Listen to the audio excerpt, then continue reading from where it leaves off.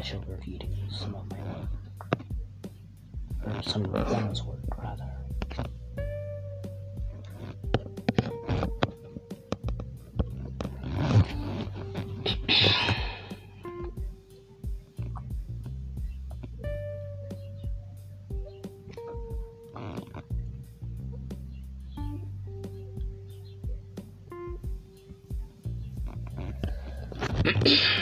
Here we begin. This doesn't have a title yet.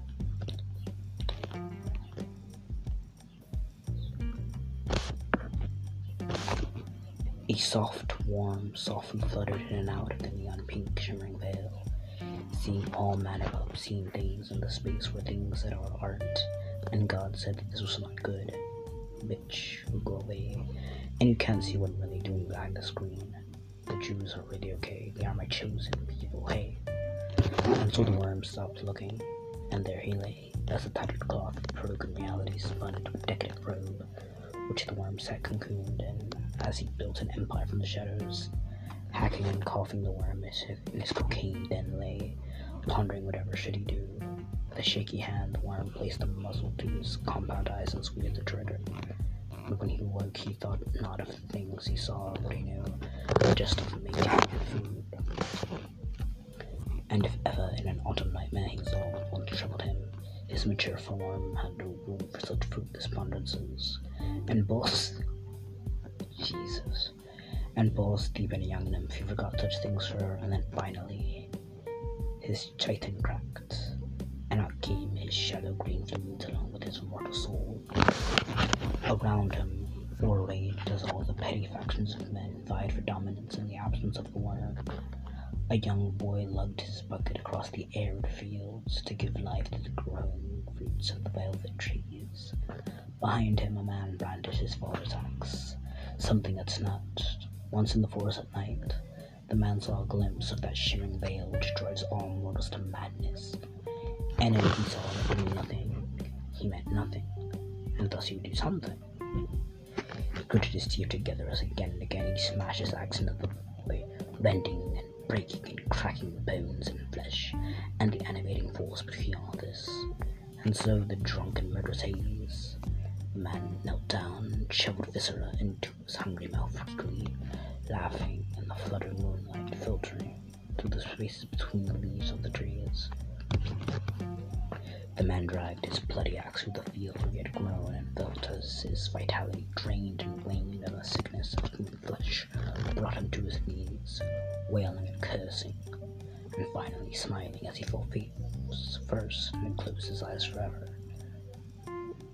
Everything sucks. Little What Soldier exclaimed to no one in particular. I'm going to shoot all the bad guys, he said again before jumping off the overlook platform into the welcoming desert.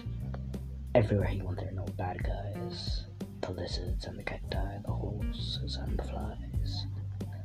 And then a ship crash landed, and the haggard survivors came to eat the lizards, the cacti, the horses, and the flies.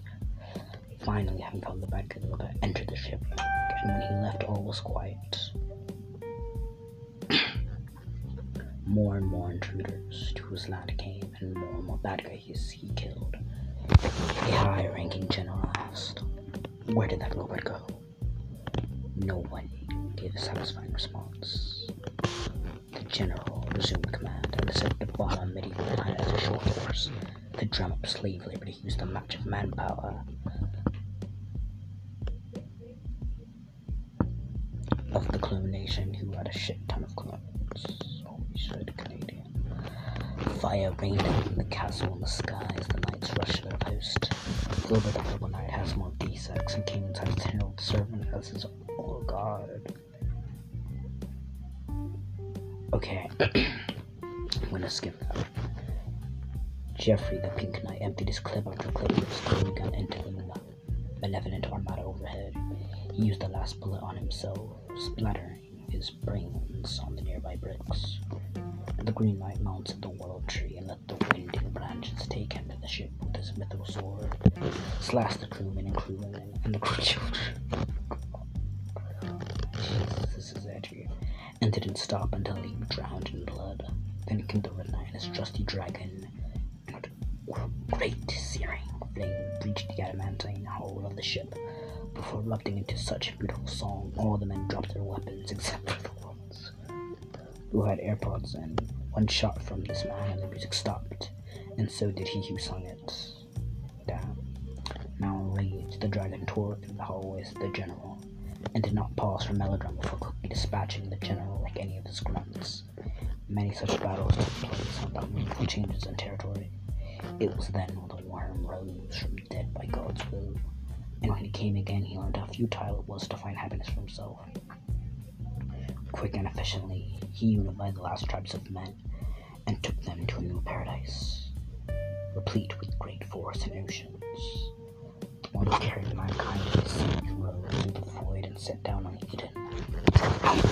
One hail of gunfire later, all these beings lay dead, and behind them a robot with a smoking gun.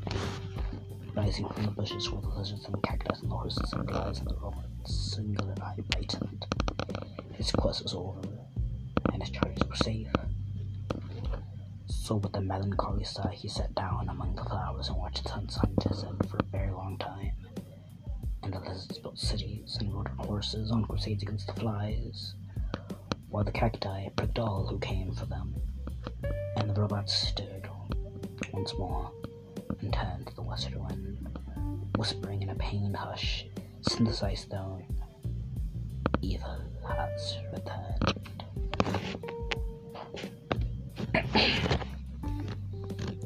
So yeah, that was quite the interesting